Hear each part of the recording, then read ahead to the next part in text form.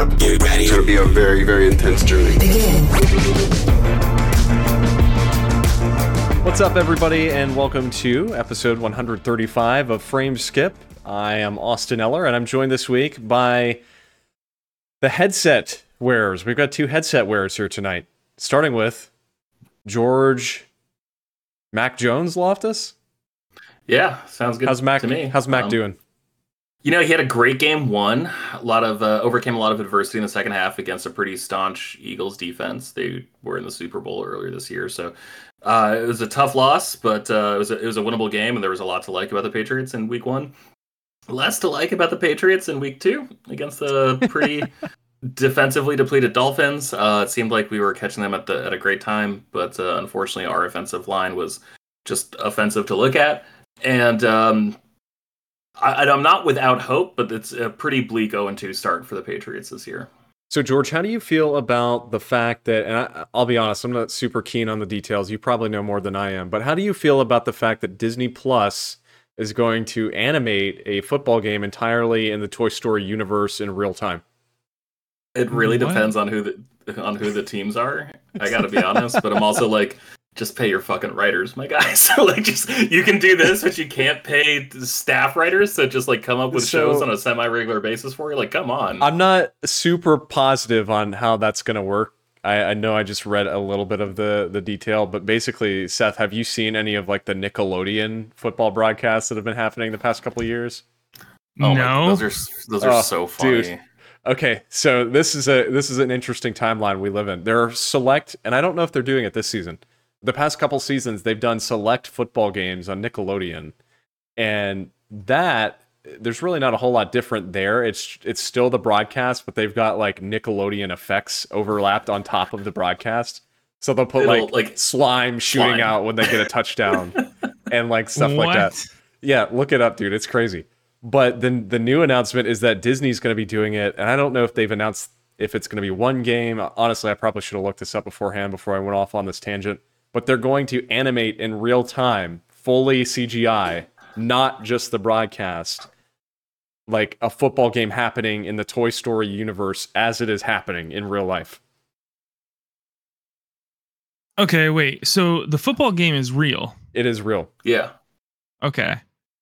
But we're going to be like, it's going to be like watching it from Andy's living room or something? Yes. Yeah. Oh my god, I'm looking at the details right now. All right, so it's the Atlanta Falcons and Jacksonville Jaguars.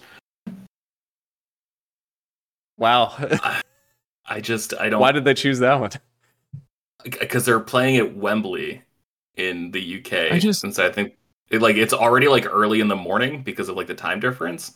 So I wonder if they're just trying to think of ways to like incentive, like what they're trying to do is like get the next generation of football fans, right? And so like they're trying to relate to them. They're turning the chair around, you know, they're being like the cool teacher.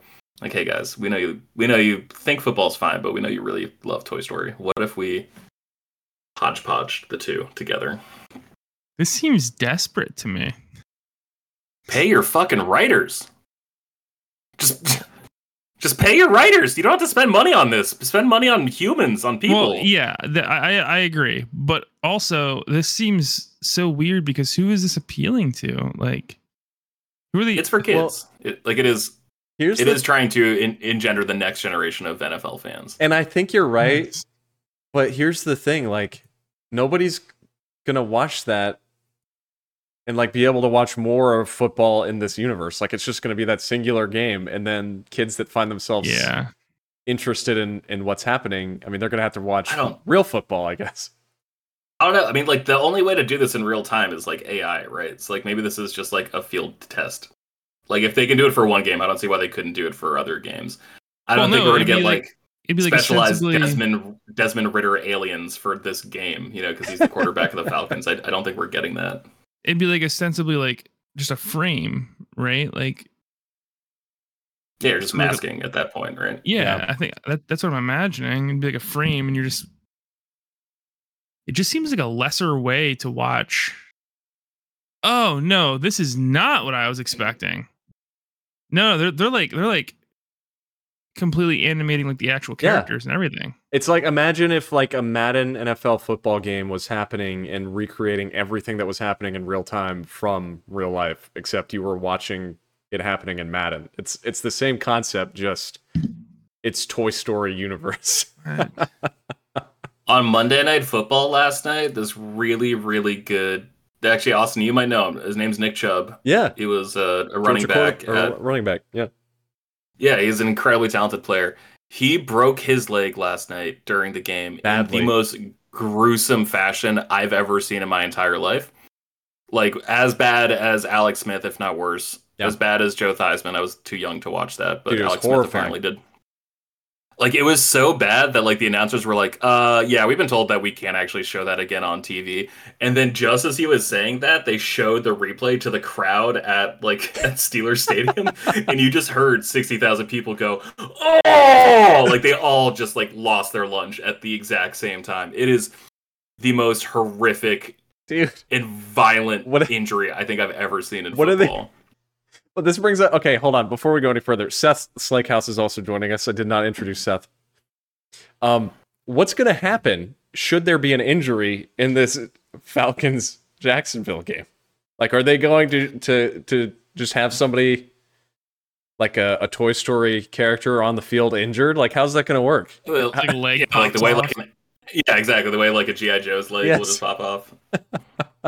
So it says it uses state-of-the-art tracking technology, but this is like very, I don't know. What's that thing called when like a computer does someone's face and it almost looks right?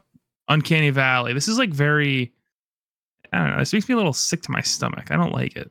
I'm absolutely going to watch this game, by the way. I got to be honest. I am totally it's doing very this. Cool technology-wise, and I don't know that it is AI, but it's very weird also. I don't like it. That being said, So the strange. Nickelodeon games are, again, you're just watching actual football just with like stuff overlapped on top of it. Those are actually very enjoyable. What if there's a fight that breaks out? That's true. Well, the toys That start would be fighting. awesome. That would be so cool. I wonder if that's why they picked this game. I mean, honestly, it always feels like the teams that like don't really matter, like the teams that could move the needle on like international interests, like never go abroad. Like last year was like, oh, the Buccaneers and the Seahawks. I'm like, well, Tampa Bay just won the Super Bowl. Tom Brady's on that too. Like, okay, that makes sense. Like, oh, they'll play a game in Germany. Like, okay, but normally it is like a pretty decent team against like an absolute dog shit team. And it sucks for fantasy because like you wake up and there's already one game over, so you're already losing by like 30 points. And you're like, I just woke up. How is this possible to already be down? Yeah. Okay, well, on that note... Yeah. Didn't mean to go into that tangent, but we haven't discussed that, and I found that interesting. We are back speaking about some games this week. We've had about a month of Star Wars content, so we hope you all enjoyed that. We will certainly have more at some point. I know the guys are planning on doing something related to Ahsoka once that wraps. I have not been watching it, but I know you two and Coach have all been watching that, so I know that'll be coming up at some point next month, so stay tuned for that. But in the meantime, of course, the second we stopped with our Star Wars content, just a crap load of gaming news dropped. We had a Nintendo Direct, we had a PlayStation State of Play, and then today, Tuesday, at the time of recording, we literally just had every single thing possible related to Microsoft leak. What are you laughing at, George? It's like, oh yeah, we had a completely planned Nintendo Direct, a completely planned Sony State of Play, and a completely unplanned FTC, Federal Trade Commission, data leak, basically about everything Xbox has been trying to do and planning to do. Yeah. The funniest thing about it, though, is that this stuff leaked apparently in like the middle of the night, and like, can you imagine just being like the person that was in charge of censoring the FTC documents and waking up? Yeah, and like the clenchness of his asshole when he saw what happened. I mean, I can only imagine just and not answering the phone, just like completely ignoring hitting the ignore button over and over and over again, like packing his bags. You know, what's funny too is Microsoft and Phil Spencer, I want to say himself, even confirmed that Microsoft was the one responsible for the leak. They accidentally uploaded all this stuff. And so that's where we find ourselves at. But we'll talk about that later. Before we get into all that stuff, stay tuned for that. George, talking about Microsoft, there's a big game that came out since our last gaming episode, that being Starfield. And so I know you've been playing that and maybe another game. So I want to give you a chance to talk about that here. Starfield might be Bethesda's best game ever. And I'm not trying to be like hyperbolic and like understand it just came out and recency bias and all that. But I think it feels like older Bethesda games with a lot of the modern presentation sensibilities. And so like one of the documents that leaked last night talked about, or Microsoft talked about, like an Oblivion remaster, right? And I'm so excited to talk about that. This game feels like Oblivion with all of the bells and whistles. This truly, like, this and Final Fantasy 16 are the first like next gen games I feel like we've gotten on PlayStation 5 and Xbox Series X accordingly. This game's great. This game is addictive. The world is just as compelling and crazy. Like, you remember Skyrim, where you're like, going through every barrel looking for 100 apples, looking for all your celery, looking for fire salts or whatever, like, you're just, that hoarder's mentality is very much there. It just has such a sleek, beautiful presentation. And it feels so much like the Elder Scrolls games, in fact, that like I constantly mess up by pressing the wrong buttons because I'm just, hitting B on my Xbox controller, hoping that'll bring up the menu. Like, that's how comfortable and familiar everything feels. But it's just so cool to fly across a galaxy, find a distress signal in one system, go up, find out it's a trap, fight off some space pirates, find some information when you pick up and pillage like their remains or whatever, and then they talk about a space station on the other side of that system, and then you go there, and then you just raid the space, whatever, like the casino that they took over, right? And then you're going through, fighting in zero gravity, and just like floating through the space, and then using your laser weapons because you're running low on bullet ammo, and then you kill enough of these people with bullets, and like, it very much feels like, oh, I ran out of this type of arrow, let me switch to melee, like in Skyrim or something. And it's such an addictive loop. I haven't even beaten the game, but I am so enthralled. Like, this is the first time I've ever given a shit about the main quest in a Bethesda game. I think it is so compelling and so simple. The smartest thing about this game, it's set in the future, but everything about it has like, that feeling in Indiana Jones, like the 1930s, like everything is still exciting because like the world hasn't been discovered and figured out yet. Yeah. They managed to capture that feeling in this game where it's like half the population everywhere is trying to fuck over the other half of the population because they're space pirates, and the other half that's getting fucked over is just like, well, we settled the galaxy, we did it, now it's just time to start living. And then you're with the one group of people that are like, no, we can never stop exploring. And that level of optimism is just, it's so incredible. Like, it's just so much fun. I love this game. This game's great. I've heard a lot of people compliment the main story quest. That seems to be like a recurring thing of how good it is. So I really do want to play it at some point. I've honestly never been the biggest Bethesda fan. I enjoyed Skyrim for what it was, but aside from that, Fallout 4 was fine too, I guess. But I just never grew up playing those games, and so I don't have the nostalgia for them like others do. And frankly, this will kind of explain everything. My first experience with Bethesda was Skyrim on PS3 at launch, and so that was sucks. not a good first look at a Bethesda game. But this game does look really good. Leading up to it, I wasn't really that excited for it, but the more I see, the more I really do want to play it at some point. So it seems like it's very divisive. Like, people either love it or hate it. And a lot of people are saying that they're disappointed by the emptiness of the world. Is that something you experienced, George? Like the giant emptiness, or? It's something I haven't noticed. Like, I feel like the reason Skyrim was so empty, like, that game felt like a post-apocalyptic game, right? Like, it seemed like the world as they knew it was over, and you were just there sort of scrounging through the pieces. It is kind of an empty world, but there's, like, obviously points of interest. I think if people are complaining about that, they're spending too much time in underdeveloped systems where a lot of the main quest kind of sends you to, like, mines and remote outposts and shit like that.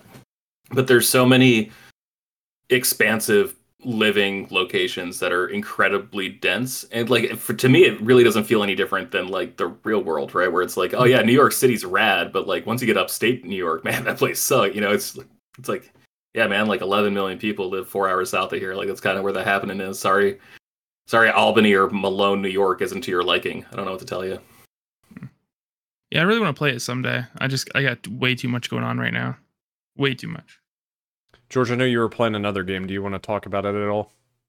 Yeah. On a whim, I picked up Immortals of Avium, the magical first-person shooter that I think EA showed off at, not Gamescom, Summer Games Fest, right? The Jeff Keighley joint. I think it was there. This game's fun, man. It's really hard, which is something I wasn't expecting. It's the first shooter I've played in a very long time where there's no regenerating health.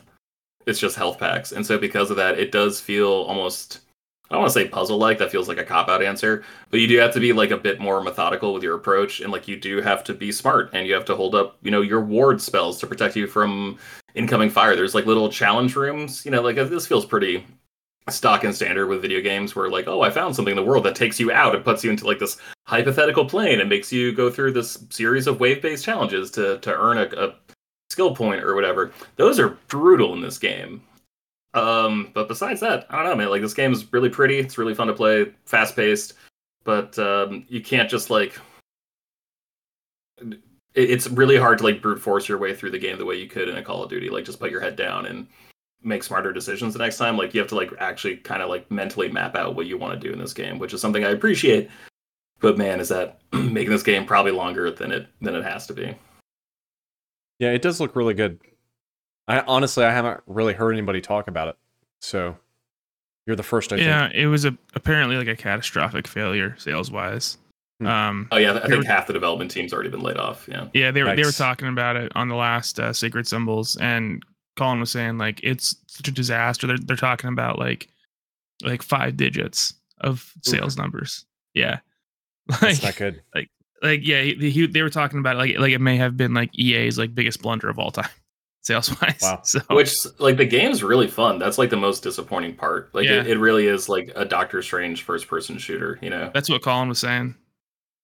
Seth, anything you've been playing or watching, reading, anything you want to talk about here briefly? Just Baldur's Gate 3, man. Just gating some balls and having a blast.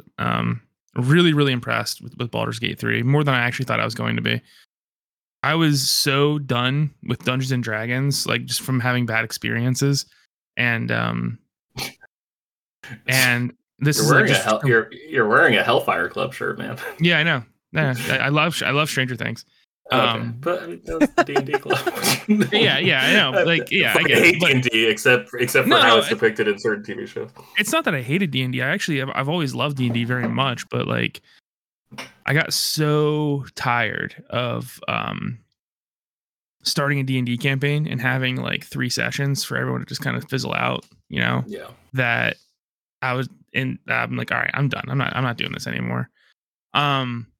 But this is like completely reignited my love for like, Dungeons and Dragons and the Forgotten Realms, and it's really, really fun co-op. Me and Caitlin have a co-op campaign that we started, and then we each have our own ones, and it plays really good on Steam Deck, so that's pretty sweet. And yeah, just having a blast, man. The only thing that does drive me nuts is, and I know a lot of people have complained about this, and Larian said it was a bug, but if it's a bug, it still hasn't been fixed. It's just like the horniness of your party members. And I'm like, God, I didn't think that would bother me, right? But it is a little frustrating when like you're trying to have like a serious conversation with like say like Gale, and all of a sudden like the text is like, Gale is staring deeply into your eyes. It's like, come on, can't we just have like a talk, man? Focus. Yeah. The world's not gonna save itself, man. We got shit to do. It's like, God, just take it easy, man. It's just like everyone's trying to fuck you, and it's like, all right, come on, back off. I get enough of this in real life. I don't need this in my video game life. Exactly. I'm trying to escape here. I do wish now. I will say the characters are like very well written. I think they're all really interesting. I think they're all really cool. All really the horny. Game, all really horny. The game is extremely fun and difficult, and it takes that strategy and depth of Dungeons and Dragons to life, which doesn't surprise me because Divinity 2 was the same way. But I will say that like, yeah, the horniness of the party members is like kind of annoying the shit out of me right now. But other than that, no, I'm having a blast, man. The story is very good, and kind of going through and enjoying that. Nice. Sorry, can you comment? Can you Sorry. comment more about like the shared campaign and your own campaign? Because I assumed you'd only be able to do one or the other, but it's not. You said you could do both. You could have like a co-op campaign running concurrently with your own campaign, like your single player campaign. Yeah, they're just two different save files. Oh, Yeah, sorry. Everything I read, everyone was talking about one or the other, so I assumed you could only like start a co-op game and then. Yeah, you can. Okay. So like you can do a co-op campaign, or you can do a single player campaign. So like there's two completely different save files that I have. So like I have a rogue in one and then a warlock in the other. So we basically started the game over together. Gotcha. Okay. Yeah. That's how it goes. But having a blast, man. Nice. I will say, if this doesn't win Game of the Year, it's like it's gonna be disgusting, because the amount of effort that Larian put in to just make anything possible in the game is insane. Like anything you can think of, it works, right? If you want to, if your character somehow has the strength to pick up this 100-pound barrel and carry it with them all the way to the boss room to throw this barrel on the boss and one shot it, you can do that, you know?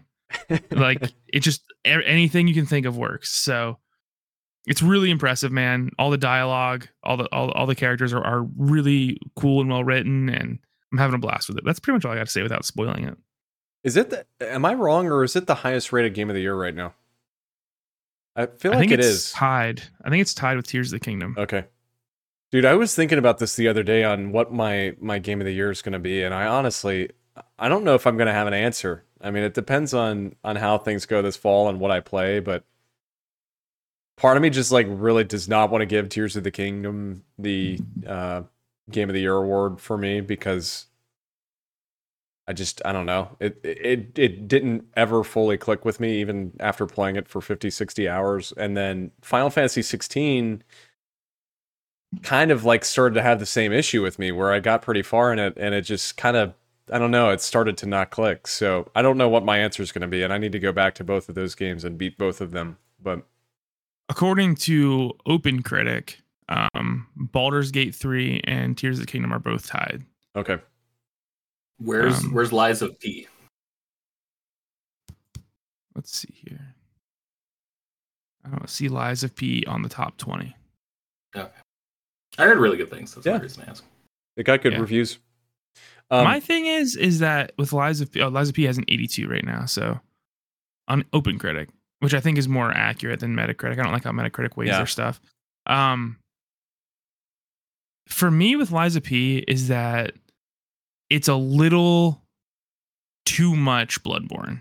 And by that I mean, like, at what point does it become like straight up like, okay, we just stole their idea? Yeah. You know? That's kind of how I feel about it. Like, even the UI is like straight up ripped out of Bloodborne, you know? I don't know, man. Well, I really want to go back and play Bloodborne. You're gonna do a cover song. Don't make it sound like the original, right? Like make it work for you. I'd love to go back and play Bloodborne. I wish they did a patch for PS5, because that game, performance-wise, is very unstable.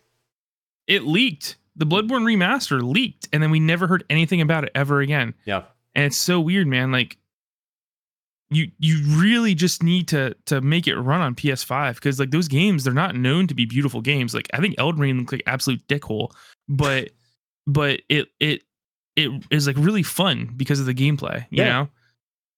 Take it that what you mean. I can't talk. Understood. Almost, yeah. The only thing I was going to mention, literally nothing has changed since the last time we talked about games. I am still playing Final Fantasy 14, and I am still loving it. It's still been my main driver for the past, I guess it's been almost 3 months at this point. I've been playing this game. Is it really? Yeah, I think I started it back in late June. And like 2 weeks after Final Fantasy 16 came out, you immediately fired up 14. Yes. Yeah. You've been putting in the work. I respect That's it. right. There is one other game I've been playing that we'll talk about when we talk about the Direct here shortly. But I did want to mention just briefly, Niantic, the company behind Pokemon Go, has just released a Monster Hunter mobile game that is basically the same idea as Pokemon Go, and I've been playing a little bit of that, and it's pretty good.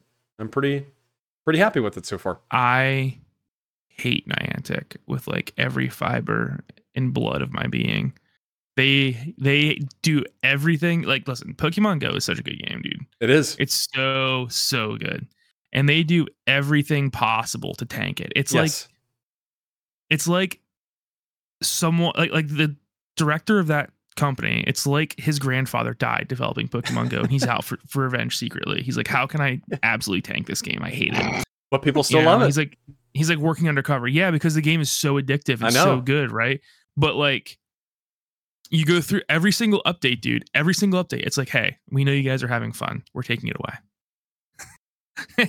Hey, you guys are enjoying doing this. We're gonna make it way harder and more expensive. And it's like, God, I just want to sock them. I saw something. I don't know if they did it or not, or if it's true, but I saw that they were talking about removing the remote rating after, like, now that the pandemic is pretty much done. And I'm like, that's fine, but we've had this feature for 3 years at this point. Can we not just leave it in? I mean, why is it a problem? It made the game so much better, dude. It made the game so much better. Right. And they make so much money on remote raid passes that it's like I said, it's like they're trying to kill their own game. It's like I hate this thing. Just die. Well, Monster Hunter now, though, I haven't played a ton of it, but I'm going to keep playing it. I like it so far, and you can play together with your friends and stuff, so we'll see how it turns out and if it's actually successful in any way. Frankly, I'm surprised that the Pikmin game that they made is still a thing, and Nintendo tries to continue pushing that game even though nobody talks about it. So, also, shout out to Austin and Andy for raiding with me a couple years ago, catching my first Rayquaza. That's right. A couple years ago. Big shout out. Yeah. All right, guys. So speaking of Nintendo here, let's just jump right into our, like I said, really our big three topics of the show. And I was telling the guys beforehand, I'm going to kind of breeze through at least the Direct because there was a lot announced here. So if there's anything that you guys see on this list that you're interested in talking about that I kind of pass over, please just let me know and we'll discuss it. But this is not necessarily in the order that things were announced. I think it's relatively close, but I'm not positive on the exact order of this list. This was on Nintendo Life that I found this specific order. But they started off with some Splatoon 3 DLC. This is the second wave of their expansion pass, and it looks like it's going to be something kind of akin to the Octo expansion from Splatoon 2, which is a very expansive, like, single-player DLC. And they said this will be out next spring. So it looks pretty cool. I kind of dropped off Splatoon, though, so I'm not sure if I'm going to buy this. I want to get back into it. I bought Splatoon 3. I think I played one match, and that's all I've done. And I was so excited for that game. Yeah. It's really good. Seth, do you have it? Do you still have your Switch? Where are you at Switch-wise? Yeah, I still got my Switch, man. It's in my closet, in the case. Okay. So you want to play some Splatoon? You got that one? You got that S3? Blow your ink all over me? If you and Kaylin don't mind, yeah, I'd like that chance. I'd like that chance very much. Yeah. Oh my god, that's a little too graphic. I'm not gonna say what I was gonna say. I'm just gonna let it go. No, but yeah, we should go play it, George, because Andy and I played quite a bit of it when it came out. Okay. But guess I'm not invited anymore. I dropped off. Well, you don't care. You don't care. Don't act like you do. Need to start. George invited me, and now you're just like, oh yeah, me and you'll play it, George. And I was like, all right, well, fine. I'll just. Yeah, we don't want that ink-covered Seth coming over. Yeah. You know what we need to do though, George, is play more like paper or community nights. Yeah, we do. I think. Yeah. We need to play Mario Party, the game that I told you I was going to buy and then I didn't, and then you bought it. And then, yeah, that's how that story goes. No, that wasn't Mario Party. That was Wii Sports or Switch that's Sports. Right. That's right. I still haven't bought that. Did that hurt you, George? Yeah. When he did that to you? No, I was really happy. Just like honestly, playing like Switch tennis like made me really happy. I wouldn't have bought it if I thought I was just going to be playing it by myself. That feels a little lame. Yeah. But no, it's not as mad as other games I've bought for this podcast to play with people. Okay. So sorry, my mind's all over I was the going to place. say samesies because it's very similar to things that have happened to me. All right. Well, on that note,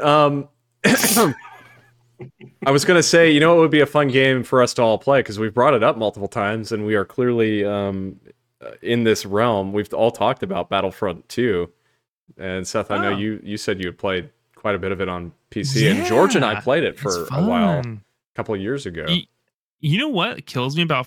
I know we're trying to get through this direct, man, but Yeah. you're bringing up interesting topics, Austin. It's fine. I absolutely, and this is gonna hurt, George. I know it's gonna do. I'm sorry. I hate the campaign, and the thing is that you know what the third person view of that game is so ugly to me, and the way the characters move, it's like their upper body separated from their lower body, like old school Bethesda games.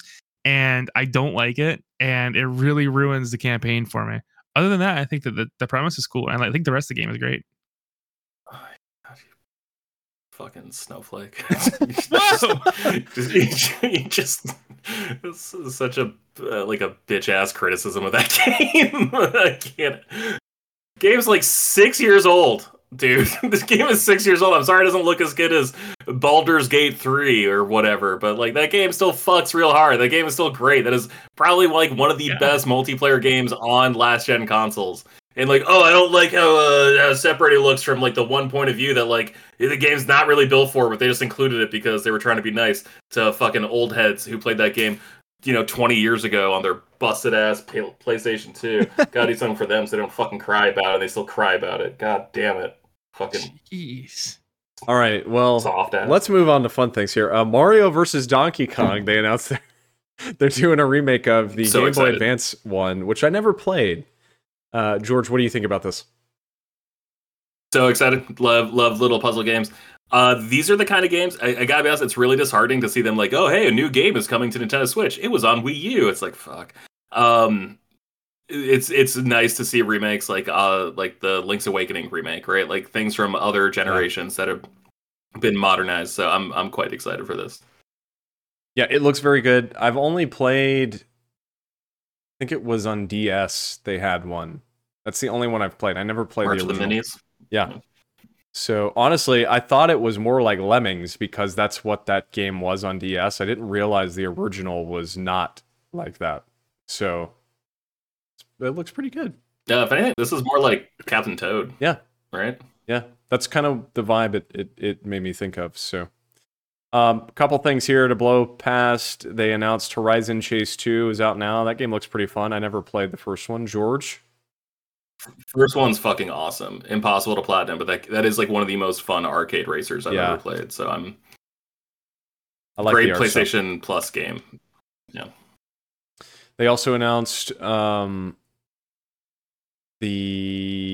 was it? Oh, Another Code. That I'll skip on a little bit here. Another Code Recollection, and this is these are remakes of 2 DS games. The second one did not come to America, and the first game I cannot remember the title of what it was when we got it here. I should have looked that up. But I'm not super familiar with these, to be honest with you, but I know a lot of people when these were announced like lost their mind. Trace Memory is what the Western version is called. But I know when this direct happened and these were announced, people absolutely lost their mind. And honestly, like I had never heard of these games before, but I'm not really sure what they are, but they look good. Also, can I take a minute to apologize to Seth for calling him both a snowflake and a soft ass and an old head? I'm sorry. It's okay. I knew when I said that it was gonna pain you greatly, so I was prepared for it. Okay. The next game they showed off here may have pained me greatly because I don't know how to feel about it. Princess Peach Showtime. This was the game that they teased at the end of the last direct, where it was just like Peach at the end, and they were like, "Yeah, we're working on a Peach game." Well, they showed it, and I don't know, maybe I'm just not the target audience for this, but there was something about the gameplay that just didn't really click for me as I was watching this. I don't know, Seth, I know you didn't watch the direct, but George, I don't know what you felt as you watched this gameplay. I felt like it it seemed to be aimed more at a younger audience, like a sub 10-year-old type audience, which is there's nothing wrong with that. But that was kind of how I read it. I want to hear Seth's thoughts if he has any. I have not seen it, so I will say that Princess Peach Showtime. If it was a stripper game, I think that would be really funny, but it's not. Because It's not. Yeah, No. it's not. It's not. But also, I feel like there's not that many Princess Peach fans. So Don't say that. Don't say that. okay, The internet's going to come out and force. I think there's I think there's probably a lot more now post Mario movie. is there? Like, dude, how often do you interact with like 5-year-old kids, 6-year-old kids? I mean, Like, do you have nephews or nieces or anything? yeah, they're all older than that though. Yeah. I guess I Okay. never maybe. Mario is the hotness right now with 5 and 6-year-olds. Like my niece is like demanding to dress like Princess Peach. She's demanding that her mom dresses up like Mario, and she's demanding that her dad dresses up like Yoshi for Halloween this year. She had a Mario themed birthday party in June. You know, the movie came out in like April. My buddy's 6-year-old kid like really wanted to go see that like opening night, and so like we all took him. Like kids just care about Mario. Honestly, probably the most since like 1985. Like probably the most since the original Nintendo or like Nintendo 64 came out. So I can see this being huge. I think what's interesting about what we've seen so far from Princess Peach is it looks like a handheld game. See, that's the way I've been Not reading like it. not like a console game. There's something about the gameplay that just like, I mean, it doesn't look bad. There's just something that's not exactly clicking for me as I watch it, and maybe, you know, when I play it, it'll work a little better, but it almost looks, and I don't know if you read this, George, as you watched it, but to me it almost read more like a brawler. Like it looked like a side-scrolling brawler, just something about the way it was set up, which I guess I have a hard time coming to terms with, but it's probably fine. That would probably work. It's got a Beautiful Joe thing going on where it's a theater. Yeah. Huh. And she does like costume changes, and so she'll like turn into a pirate and then have a sword and sword fight a giant piranha plant type thing, right? And so like everything just looks really like segmented and like partitioned, and so that's why like this looks like the handheld part of Switch coming through, which would be kind of interesting because they're also bringing out Luigi's Mansion 2, and like that game was much more segmented, right? Like Dark of the Moon or whatever on 3DS. Yeah, that one was bite sized for handheld, and this looks like it's following a similar philosophy. Yeah, it looks interesting enough. I mean, I'll wait for reviews, but I don't know. So from there, Tomb Raider 1 through 3 remastered, starring Lara Croft. That is a specific name. Why did they need to say starring Lara Croft? Probably because they're worried that. Actually, no, I have no idea. They look pretty good, I'd say, from a visual standpoint, but it doesn't look like they've changed like the control system in any way. So I don't know. They said they weren't going to. I don't know if it's going to hold up, to be honest with you. That sucks, man. Those controls are pretty tough. Yeah. Aren't they tank controls, if I remember correctly? Yeah. Basically. Yeah. So. Which is awful when you're doing like precision platforming. It is. They redid her character model. Yeah, I mean the models look a lot better. The graphics do look considerably upgraded, so it looks good. They redid her character model, but they left it like shitty. It's so bizarre. It doesn't even. I don't think it looks shitty. I think it looks like the cinematics from the era, right? Like they made it look as good as like the high end animation of like 1998 when these games were coming out. Have you guys played these games? Mm-hmm. When I was a kid, a little bit of the first one. They're so fucking hard, man. They're like, I remember I didn't play them as a kid. I remember buying them, or like they were given away on PlayStation 3, right? Because like they still had backwards compatibility and the classics or whatever. And I was just like, oh, sick. I've always wanted to check these games out. I remember being excited for them. These games are brutal, man. These games are so hard. Like I don't think it was until like Anniversary or what was it, Dark? Dark Angel. I don't know. It wasn't until like the 360 era where I thought, like, not even like the reboot, but like before that, the 360 era. Yeah. Where I thought those games became like playable. Anniversary is a really good game. Yeah, I liked the reboot that they got. I think it's a reboot. Isn't Anniversary technically a reboot of the series? And then they made like 3 sequels or something like that.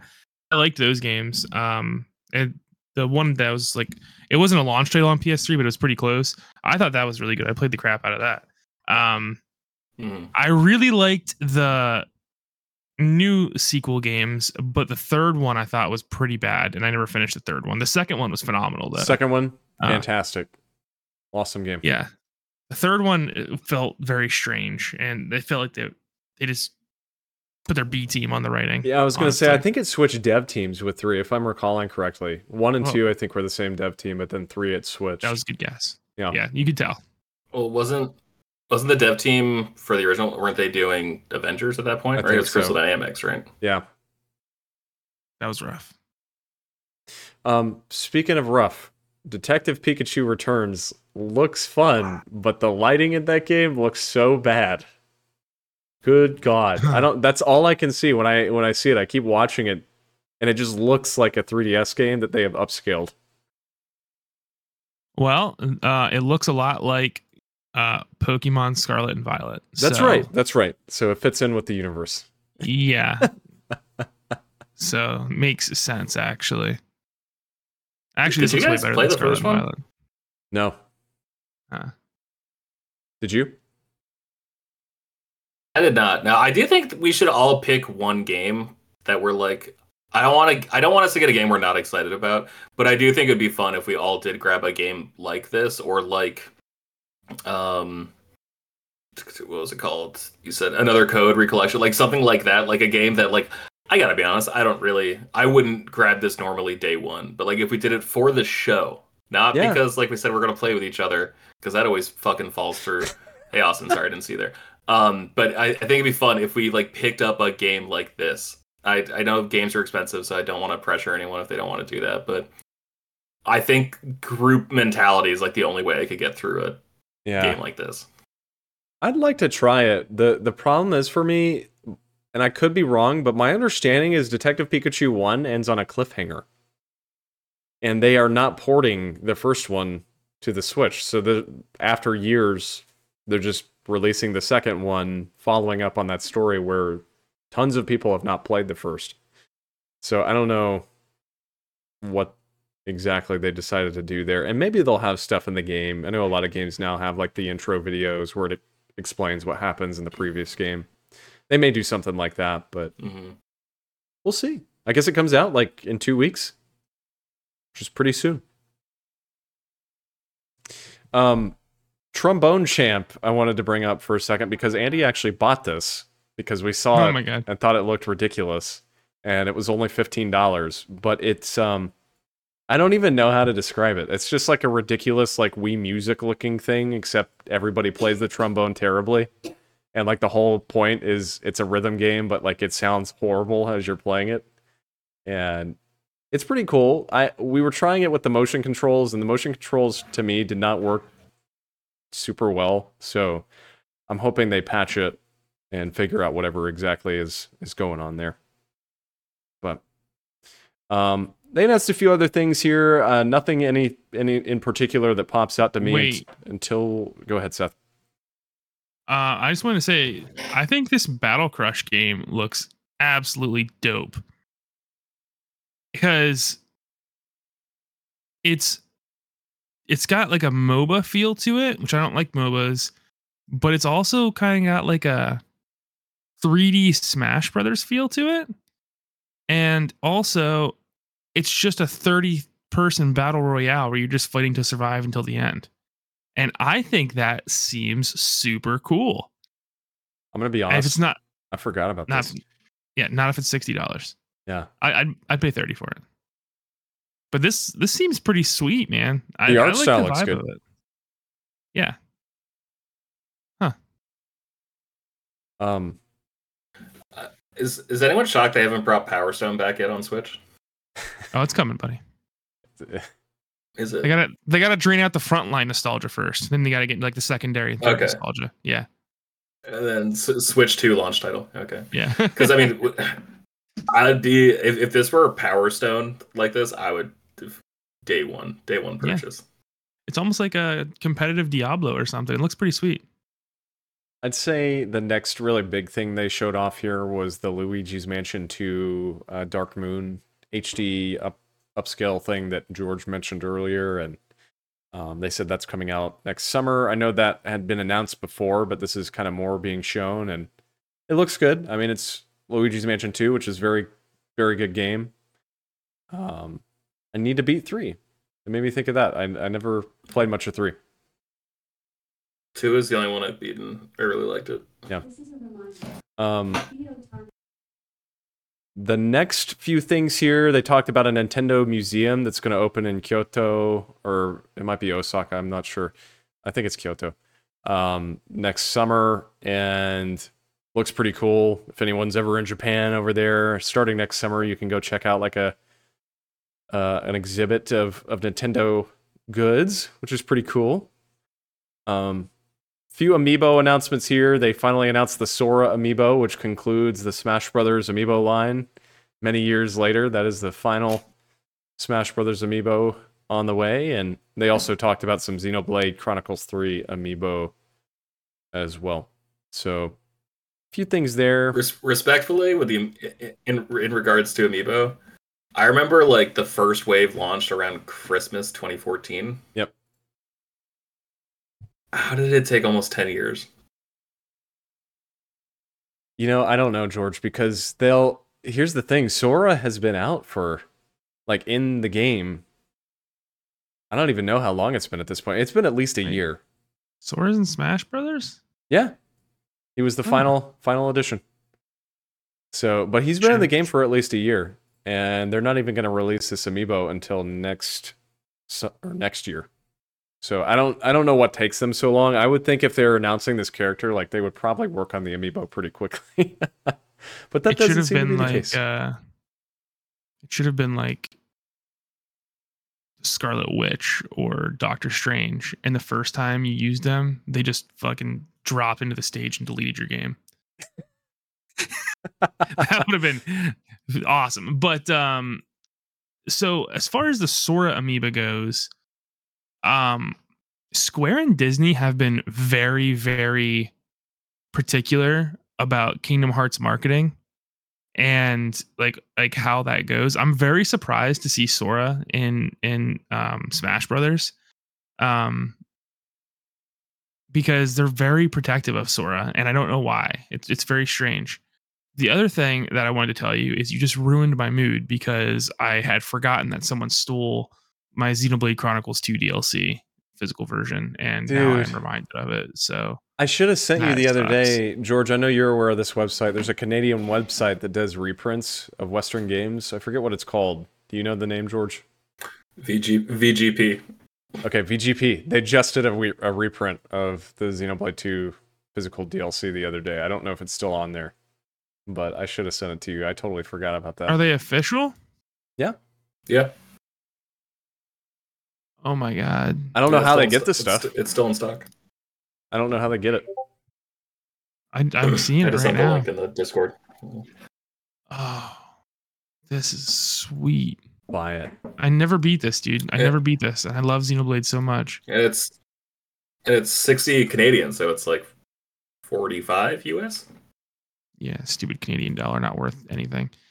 I hated Xenoblade 3 so much, and I don't understand how you go from a masterpiece that Xenoblade 2 is, and they go to Xenoblade 3, which is just a giant turd, and I'm the only person who has that opinion.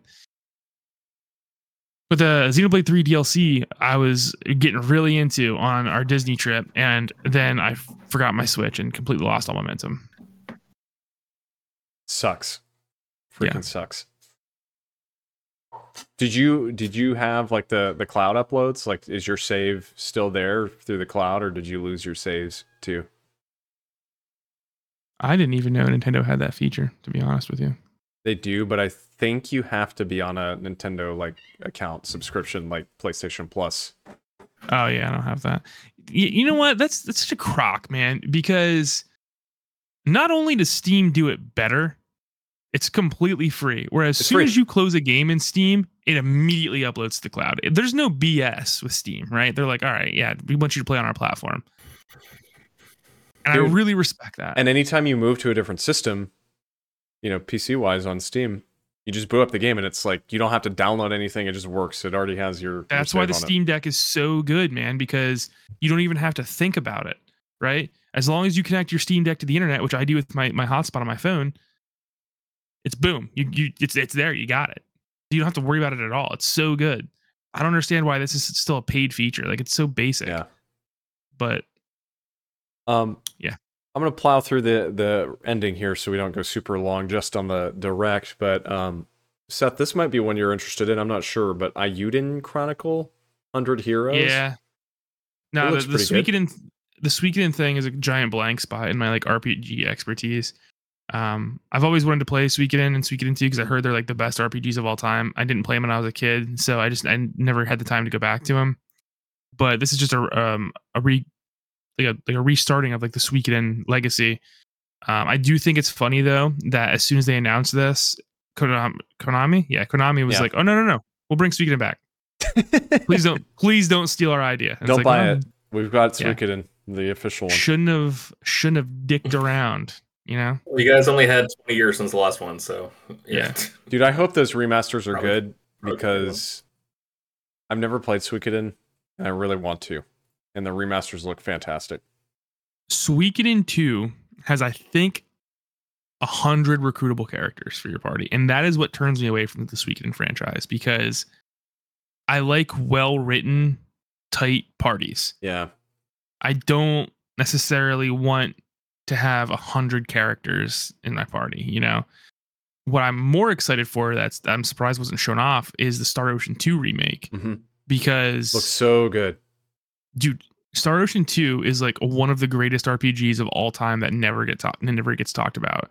And it sucks that the Star Ocean series has fallen down so far because Star Ocean 2 it's almost like an early like Baldur's Gate type thing where you can do so much cool stuff in it.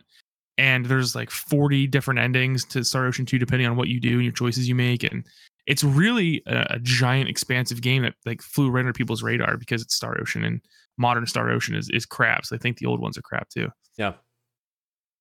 A couple last things here. They announced the final wave of the Mario Kart 8 DLC. It's going to come out holiday this year.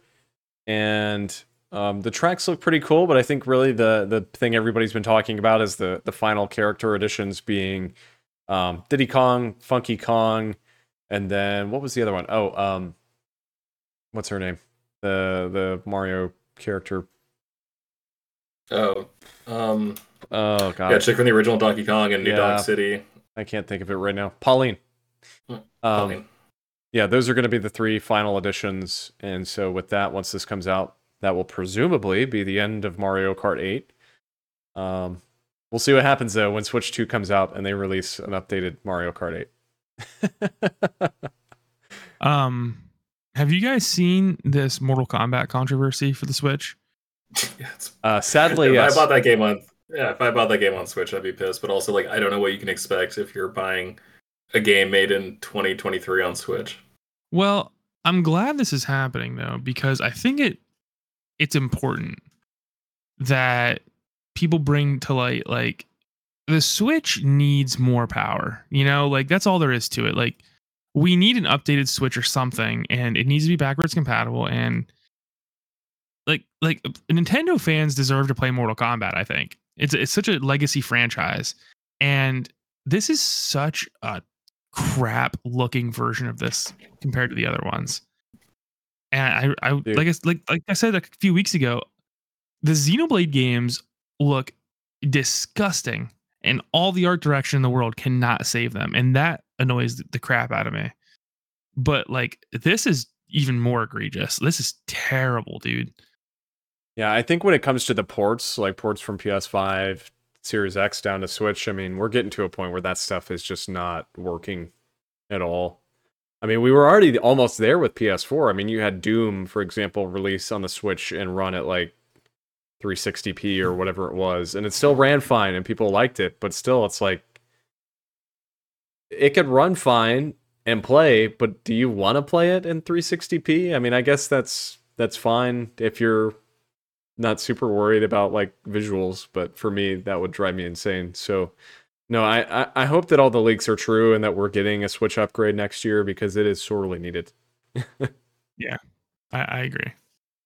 On a final note here with the Direct, the final thing they announced was a Paper Mario Thousand Year Door remake, which obviously the biggest news of that showcase. And they didn't really give any details aside from the fact that it will release next year. So frankly, I'd say presumably this will probably be the Switch's final big exclusive before Switch 2 releases, if the rumors are true that thing's coming out next fall. So looks great. I was very impressed. It looks like they totally redid a lot of the assets. I don't know if you guys have seen like the side-by-side videos, but it literally looks like a brand new Paper Mario game by comparison. So I'm very excited for this. George. I'm incredibly excited. Yeah, game looks great, and that's also like a $200 GameCube game on like the secondhand market. Like that is incredibly expensive. So this is awesome. I'm not trying to like, what's the word? I'm not trying to undersell the amount of work that goes into these, but also like, why aren't there more of these? You know, like why if you're not going to give us like GameCube online, that's whatever, that's fine, that sucks, but like why aren't there more from this era of game that like honestly Nintendo has always seemed like against supporting this era. Like I don't know if it's because the GameCube sold so poorly that they just assume that there's no love for this era of their history, but it seems like GameCube is like the one time they've gone to the well on Switch generation that gets everyone excited, right? Like the Metroid Prime remaster, people lost their fucking minds. The Mario 3D All-Stars, people I feel like lost their minds because that's the first time that Sunshine had been playable to them in probably their lifetime, right? Or like in 15 years at the very least, 20 years. And so I guess I don't understand why they don't pull a couple more clubs out of their GameCube bag. Yeah, I was trying to look through and see like what else could they port. I mean, Fire Emblem. What's Twilight Like, where's Twilight Princess? Where's the other one, the pretty one? Absolutely, and then Wind Waker. Like I said, they've got Fire Emblem, Path of Radiance, which everybody really loves, and then you've also got other weird options like the Four Swords Adventures Zelda game. I know that was primarily built for like the use of the DS. Or not DS, the Game Boy Advance attachment, but I think that could still be ported. Stuff like that. So, yeah, I mean, there are options. F-Zero GX. But yeah. F-Zero GX is the number one, man. Like, where is that game? Oh, that okay. You didn't talk speaking about it, of F-Zero, F-Zero. I realized I wasn't even on this list for some reason, but when we got to the end. Yeah, F-Zero 99. Honestly, aside from Paper Mario, for me, that was the biggest announcement. And dude, I've been playing a lot of it. It's phenomenal. It's really, really good. It's my favorite of the 99 games that they've released so far, for sure, because they've done Pac-Man, Tetris, and Mario, which is now dead because they killed it within like 3 months or whatever it was. Yeah. But F-Zero 99, there's just something about that works super well. So, anybody have any overall thoughts on the Direct? Anything just on a broad scale? What did you think about it? I did not watch it. I liked it. I thought it was fun. I assume this is common to do it like around September, right? Yeah, I think they've actually had one in September every year since the Switch released, if I'm not mistaken.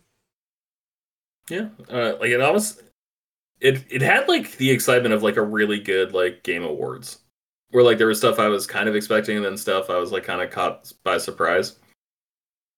And so it had good vibes, and it made me think that it was already the holidays. Like yeah. it was transportive that way. Yeah, I thought it was very good. There was a lot of cool stuff announced, and genuinely, I know Paper Mario leaked a little while back, but I was very surprised by F-Zero, and I just hope that the community support for that game will rally Nintendo to either make a new F-Zero game or port GX or do something at all in that universe, because there's so much they could do there. And I don't know. I love F-Zero, man. It's so sad that series just died for 20 years, essentially. But with that, let's quickly hit the PlayStation State of Play here. Now, this was nowhere near as expansive as the Nintendo Direct. Not even close. So I'll just kind of briefly run through some of the stuff they talked about that I've thought to be a little bigger. You know, one thing that I realized as I watched this, they showed off this Ghostbusters Rise of the Ghost Lord VR game, which, can I just say, what a horrible name. Rise of the Ghost Lord. Okay. Dude, what the hell happened to PSVR 2? Because that thing came out and just frankly died. I bought one. I love it. It's great. It's such a good VR set. The problem is that there's like no good single player experiences, so I don't understand why they're trying to sell multiplayer experiences when, like, yeah, you do that once you have an install base that can play together, but there's no fucking install base to round up the boys and play some Ghostbusters with. So, also, like, stop beating this fucking license to death. I'm sorry. Like, it's Gen X people love this. I'm not even the cusp of Gen X and millennials. I'm firmly a millennial. I really like it. I don't think about Ghostbusters that often. I've seen the first two movies combined probably like 70 times, which is a lot. It's not like I'm just sitting there thinking about, like, God, Venkman, what a character. You know, just fucking leave it alone. Like, no one cares. So no one who buys video games cares. I have this theory about VR, and it's that I think the way we play video games right now with a controller and watching the TV is probably the way we're going to be playing video games for almost forever, because the video game industry has gotten so big that everyone's so risk averse and scared of risk that you can't get massive good single player games on VR because no one is willing to take that chance. I think if VR had come out in like the PS2 era when people were still experimenting and they didn't know a whole lot about the industry, and it wasn't so just packed full of money, I think VR probably would have taken off. But I don't think any innovation. I mean, think about the DualSense, right? Like how cool the DualSense is. No one supports it, man, because they have like probably this, metadata that's like, oh, most people don't care about that, so we're not going to put it in the game. No, everyone's afraid to experiment with video games these days, and I really think that's the biggest issue, because VR is so cool, and VR should be like what people are developing things for. And I think PlayStation VR 2 is going to just fade into nothingness, sort of like the first one did, because it's not being supported by Sony. Not at all. I think the first one is probably more successful than the second one.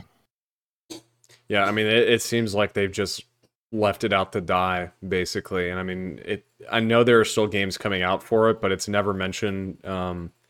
George, I think you're the only person I know that has one, and I have not seen anybody I know like purchase one since launch. Well, so they do promotional material, but they don't do marketing material. They right? don't. Like, I feel like this is I get emails from Sony. I don't know if I just get it because I already own a PlayStation VR, so it's like soliciting. I don't know if you guys check your email. I don't know if you have Sony blocked or not, for spam. But like, I get emails from them on a weekly basis talking about VR games. And then every time there's been a direct since the VR2 launch, and like before VR2 launch, they talked about it. But it's just like, they never talk about that shit on TV. Like, I watch a lot of football. Yeah. I've seen a lot of Starfield commercials in the past couple months. I haven't seen anything for VR2. And that's the difference with, I guess, what is now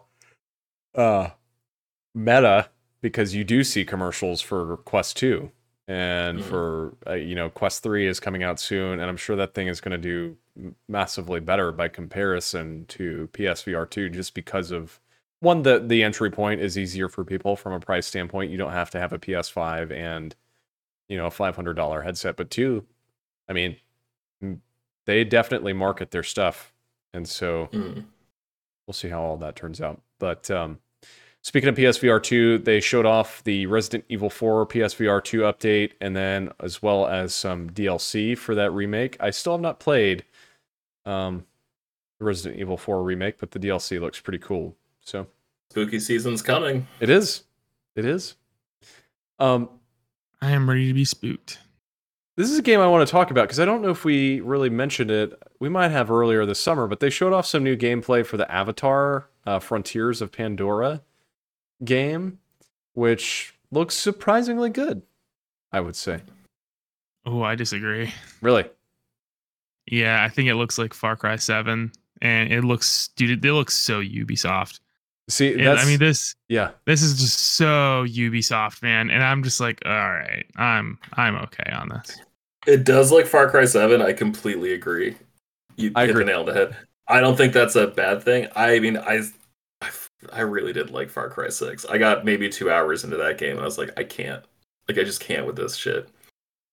I should go back and check it out again to see like if enough time has passed where I'm a bit more comfortable. But like, I don't know, the idea of like my problem with Far Cry 6 anyway, like it was just so hard for me to get into the story. Whereas with this, I'm like, okay, the world is interesting visually at the very least. So like, I'm hoping that's doing like a lot of the lifting because like I do fundamentally enjoy the Far Cry mechanics and Assassin's Creed mechanics. I don't like that it's the same. And Riders Republic, oddly the same mechanics there too. What can you do? I'm optimistic, and this totally seems like the kind of game that like you've beaten Spider-Man 2. You're like, oh yeah, I should go back and finish some stuff I started this year. That sounds like a good idea. And then you go to Walmart or Target or whatever, and like you see it because it comes out December 7th, so it's like just before the holidays, just between the holidays, and then you're just like, fuck yeah, all right, I'm just gonna get messed up and play this during the Christmas or Hanukkah, whatever you happen to celebrate that time of year. Yeah. No, I don't disagree with Seth either, though. I mean, it does straight up look like a reskin of Far Cry, but I don't know. There's something about the world that I think could work with that gameplay, but it does look very Ubisoft. That being said, I'm still not going to buy it. I mean, it's not something I would purchase. So, but it looks good, just visually and the way the world appears. But speaking of looking good, Ghost Runner 2. Dude. I never played the first one, but this makes me really want to play the first one. Ghost Runner slaps so hard, dude. Ghost Runner slaps so much ass. I didn't beat the first one, but it like just oozes style, right? Like you're just this cyber ninja in this post-apocalyptic like cyberpunk world, and just like so cool, so fast-paced, man. This looks so cool, and this looks like it's like such a worthy sequel to the first one. Can't wait. George, did you ever play this game? The first one? I did not play it. It looks sick. The first one looked great. This one looks great. Yeah. I'm so bad at these types of games. I'm not great at like precision shit. Yeah. I'll have to play the first one at some point. But they did show off some more Helldivers 2 gameplay. Also looks phenomenal, dude. Day one. I'm there day one. Oh, this looks so cool. This is what we gotta If we're play. all day one, Yeah. if we're all day one, we should do it. We should just party up, dude. I agree. When does it come out? I didn't write that down. I don't know if that's February 8th. Okay. I'm watching the trailer right now. Yeah, they really nailed this gameplay portion, because I remember thinking the last time we saw it must have been earlier this summer when they announced it. To me, whatever that trailer was, I very clearly remember seeing it and thinking, man, this looks like it runs very poorly. And I'll just never forget seeing that trailer and seeing like the low frame rate, but it seems like that's not actually a problem with the game based off this gameplay. So it looks great, and I'm definitely in on it. It looks, now I didn't play the first Helldivers because I'm not a fan of the top down thing, but it looks very much mission based. Yeah. But also it looks like there's a shitload of planets that you can explore and like do different stuff on these planets and like liberate them. And I'm wondering, I wonder if there's a plot at all to it, or if it's just like a Monster Hunter type, you know, we're just going down here doing missions together as a party and just having fun, just completely gameplay focused. I'm fine either way, but I don't remember if there was much of a plot in the first one, to be honest with you. I think I kind of just played through it and skipped the plot, but there probably was some. This looks so good. But yeah, it looks great. And it's cool seeing them go from something, a little more simplistic top down to something very advanced by comparison with like an over the shoulder third person shooter. So yeah, if hopefully we're all in. I'd love to play that with you guys. I'm one, it's a day one for me. Game looks great. They showed some more Spider-Man 2. I'll be honest. The more and more I see of it, the more I think I don't know if I want to play this game. And I don't know I don't know why. Like, it looks great. I am struggling to get excited for it. But I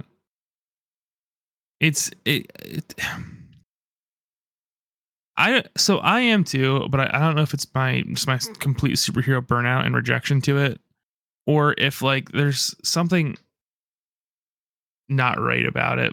Which I don't have any reason to say that. The game looks great. Yeah, it looks phenomenal. I worry, dude.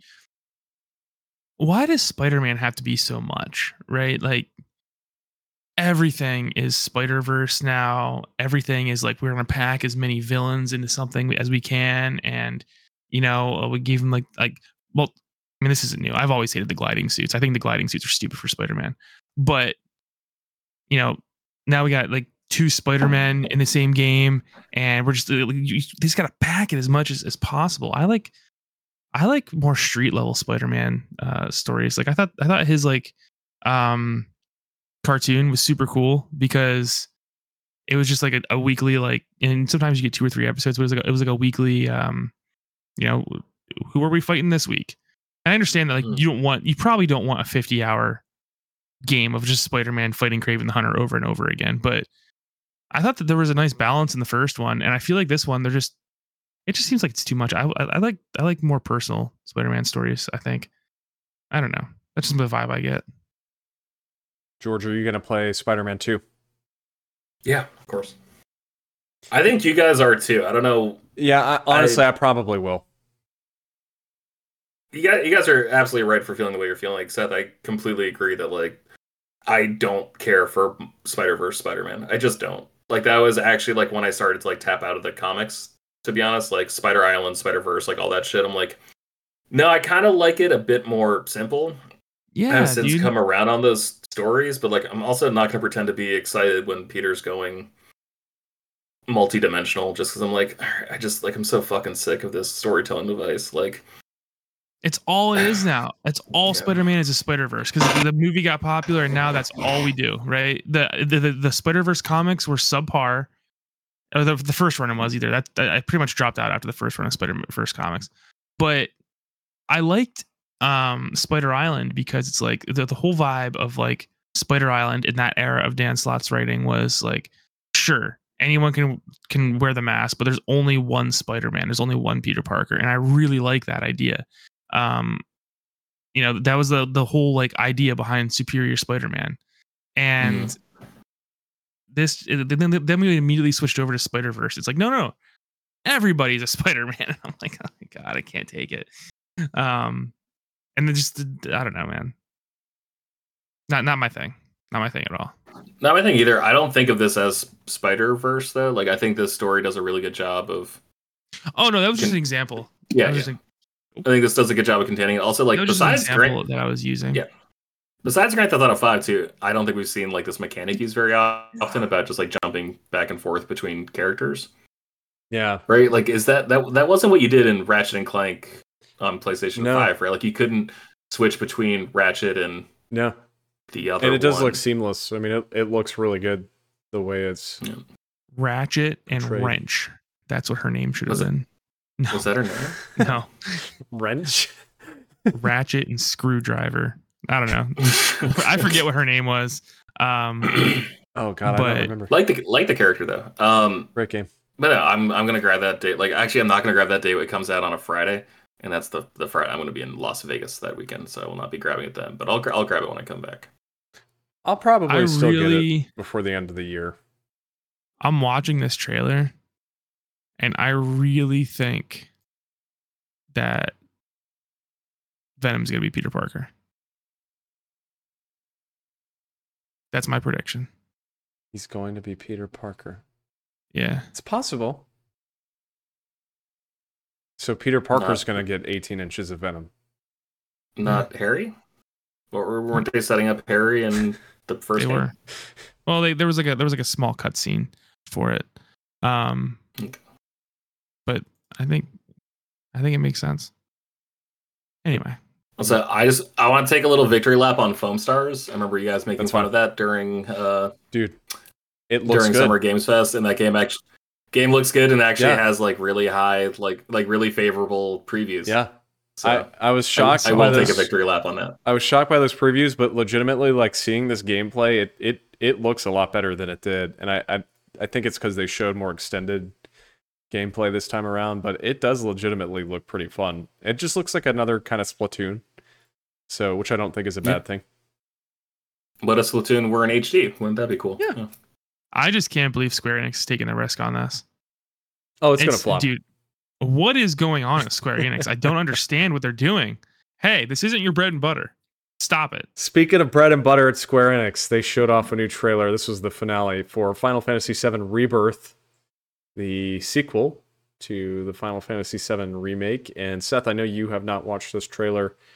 I did, but I haven't played the remake, and it looks good. But it's hard for me to talk about it because I don't have a major history with the Final Fantasy VII games.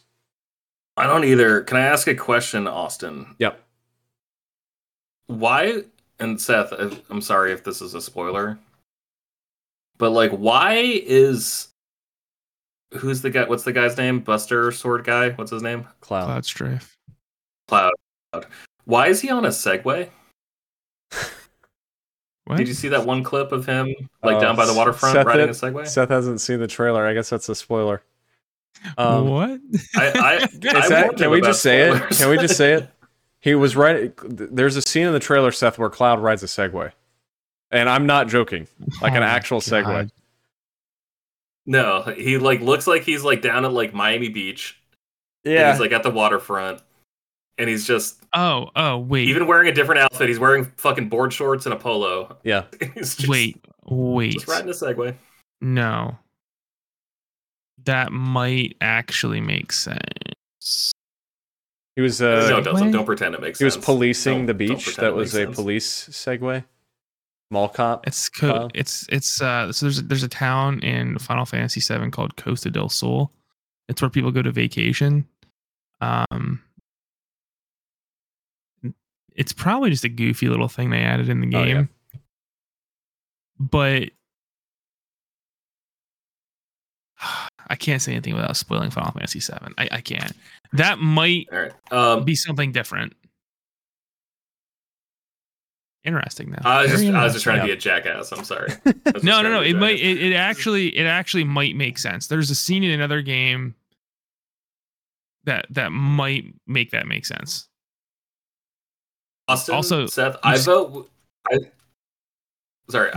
we skip the Xbox shit and talk about that next week. That's fine. Because we're going a little long, and I want to hear Seth riff on Final Fantasy VII for a bit. What? No, I don't really have anything to say about Final Fantasy VII. But you skipped over the Tales of the Arise Beyond the Dawn. Oh shoot, you're right. You're right. And it looks so good, dude. Tales of the Arise is so good, man. I love this game, and I'm so glad it's getting supported a little more. And it's the best rated Tales game of all time. Did you guys know that? Phenomenal. No. So good. Dude. I'm gonna be honest. Good. I don't know that I ever really saw much gameplay for Arise. So when this came on, I was like, "What the hell is this? This looks so good." Yes. And the more I started to see, I started to think like, "Is this a sequel to Tales of Arise?" And so it's cool to see that it's DLC because that game's been out for like 2 years now at this point, right? Yes, it has, and it's so good, man. Like Tales of Arise checks so many boxes that like people would love. If you like really good action combat, it's there. If you like a really cool modern story, it's got it. You know, there's a really cool like class separation story going on there. It's got all the RPG-ness of the old Tales games. It's so good, dude. I recommend Tales of Arise to everybody. Yeah, if you like really, really slow 3-hour openings to games, it's got that for you too. What do you mean? That's every JRPG of all time, George.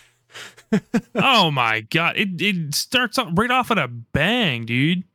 Where you're saving, This is where you call Shion. this is where you call me a snowflake and a soft ass. Yeah, That's you where you little do it.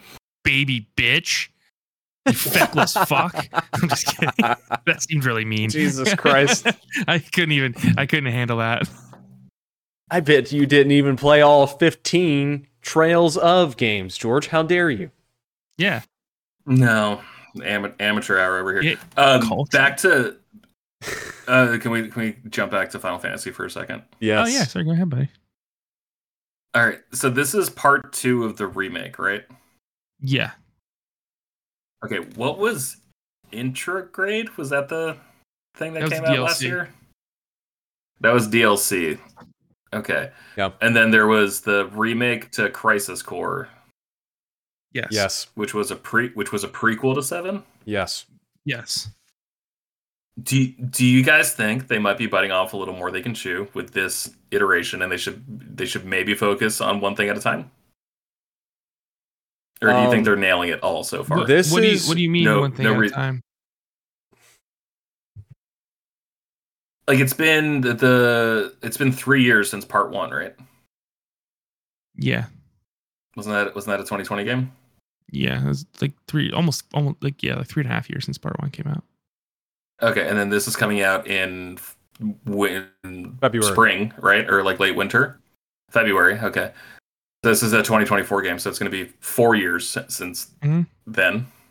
Mm-hmm. How many people work at Square that they're able to do all this? Because they had Final Fantasy 16. Like, do you wish they would just kind of like focus on one thing and then finish a project and move on? Is that... I don't care. Well, I don't give a shit about Final Fantasy 7.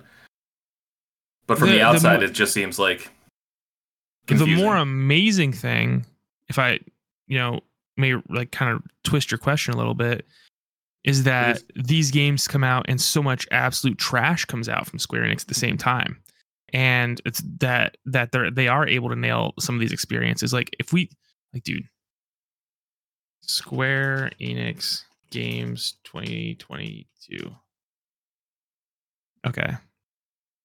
In 2022, they released Valkyrie Elysium, Triangle Strategy, the Diefield Chronicle, and what was it?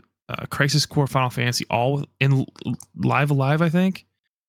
All within like 2 months of each other.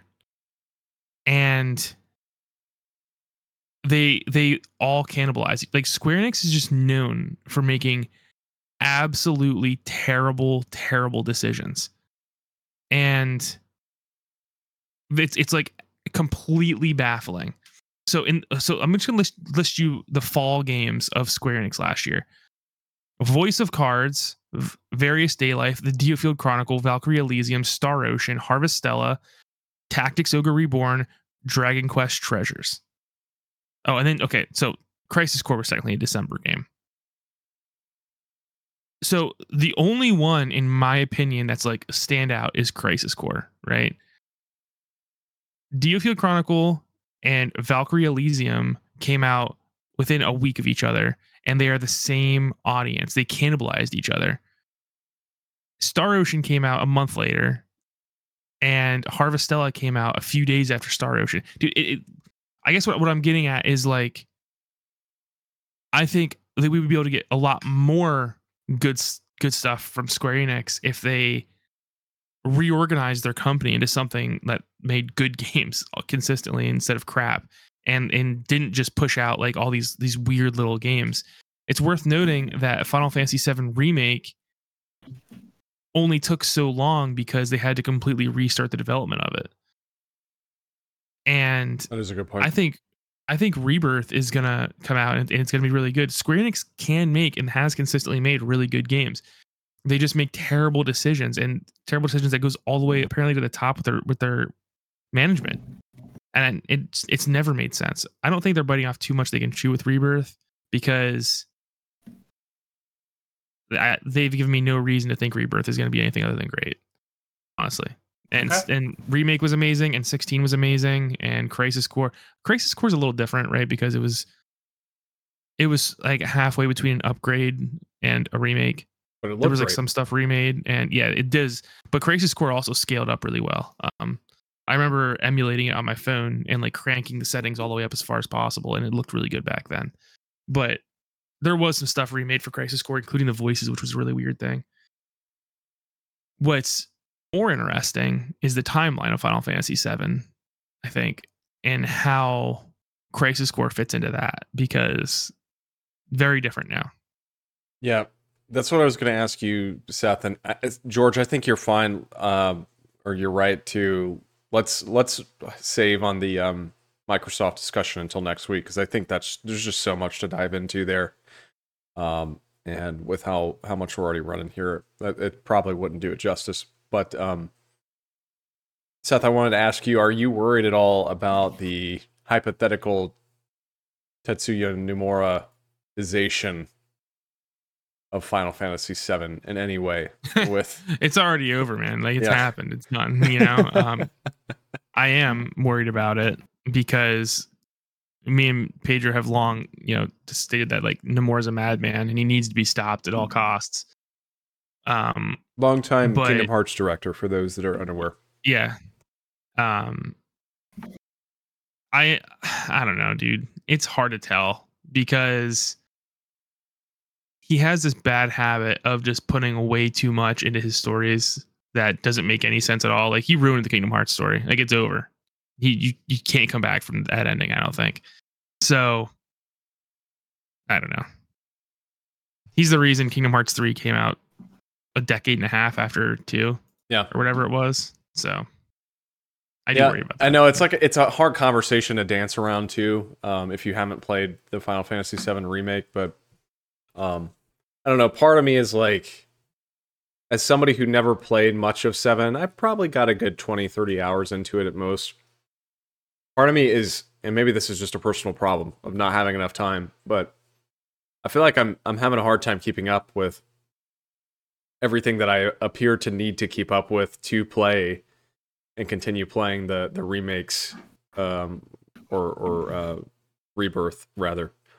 Because at this point, really, to understand that game, you had to have played original Final Fantasy VII, the remake, and Crisis Core at a minimum. So that's frankly my biggest drawback right now, and the main reason I haven't ventured too far down that is because it just seems like there's so much you've got to dig into. And again, it's a personal problem. I mean, I could have played original Final Fantasy VII Crisis Core years ago at this point, but I did not. So I don't think actually you need to play Crisis Core. I mean, Rebirth might prove me wrong, right? But Crisis Core just takes what Final Fantasy set up, Final Fantasy VII set up, and expands upon it. It's like, okay, this is how these characters were, a couple of years before the events of Final Fantasy VII. As long as you beat Final Fantasy VII, you should be able to roll right into remake after that, just with the context you have. Now, I recommend everyone play Crisis Core because it's a sweet game, but it is interesting the way they're doing it because it's not actually a remake. Yeah. So, Yeah. have you played any of the Final Fantasy VII stuff, George? I played the demo. The demo is I just didn't understand the combat system, so I didn't have a great time. I played the original first level, and then I just got too lost. Just going back in time, I think I played it 12 years after it came out, 15 years after it came out, something like that. So I personally just moved on in terms of just that part of my brain remembering how to play that type of game. I'm incredibly interested, especially after Final Fantasy 16. I do want to check them all out. Austin, you actually bought a holy grail game for me. You bought the Pixel Remaster on Switch, is that Asia import? Yeah, I've played Asia, and dude, first off, can I just say, why is that game rare? Why did they not just release that game on the shelves? It's absurd that they made that limited physical. But agreed. Yeah, part of me was like, I mean, I don't know. I want to dive into 7, but I don't know. I want to play 4, 5, and 6. I really want to go back to the older games and play those. There's something about those that look very alluring to me for some reason. So I'm looking forward to getting that and diving into those. I'll probably start with 4, dive into that. on our trip next month. Mm-hmm. So, but yeah. Anything else anybody wants to add? I'd say just on a broad scale, because we haven't talked about it. The state of play I thought was fine. I really didn't think there was a whole lot here that really stuck out to me, but there were some good things here. Nothing major though, in my opinion. I was personally pissed at how it started with like that joke game where Dude. it's like the guy, like it looks almost like a physics based. What's that fucking game where you're walking and you're Daryl Dixon from Walking Dead? Yeah, it just looked like what if this was funny, and man, I didn't love that. Like that horrible start. I think like a tenth of the entire video is like 3.5 minutes, and it was just him falling down and saying shit, and it's like dude, that's not what I'm looking for, my guys. I didn't even bring it up because I figured none of us wanted to talk about that. And yeah, I mean, absolutely horrible start to that showcase because, I mean, who knows? Maybe the game's fun, but just visually, that game does not present itself well in a showcase in a 3-minute segment. I mean, that was just a very painful 3 minutes. So, didn't love it. Yeah. No, not at all. Seth, do you have anything you want to add? I didn't watch that because I didn't watch the like whole press conference. I just watched the trailers and stuff on YouTube. Like, you know, like, that's kind of how I do it nowadays because I got burned on these state of plays so often that I'm like, all right, well, I'll just see if anything interesting was announced, and then I'll, rightfully so. All right, guys. Well, with that, we'll wrap it up there for the week, and yeah, we'll certainly talk about the Microsoft stuff next episode. So huge leak there, and definitely go catch up with everything that happened there after listening to the show. If you're unaware, I'm sure we'll have probably some more developments on that over the next week that we'll be able to kind of loop in. But yeah, for now, don't forget you can find the show on pretty much any social media platform at FrameSkipPod. I am on Twitter at Austin J. Eller. George is at Shortbox Summary. And then Seth is at Seth the 90s Kid. And don't forget, you can find us on YouTube. If you're listening to our audio version, our YouTube channel, you can find by just typing in on your browser bit.ly/FrameSkipLive. So that's bit.ly/FrameSkipLive. Or you can just search for Frameskip Podcast on YouTube and we'll come up. So go check us out there. We live stream our show every week as we record. And next week, we'll be here on Wednesday, which will be the 27th of September at 8 p.m. So 8 p.m. Eastern. So check us out at that time, and I'm sure we'll have some fun stuff to talk about. So until then, see you next week.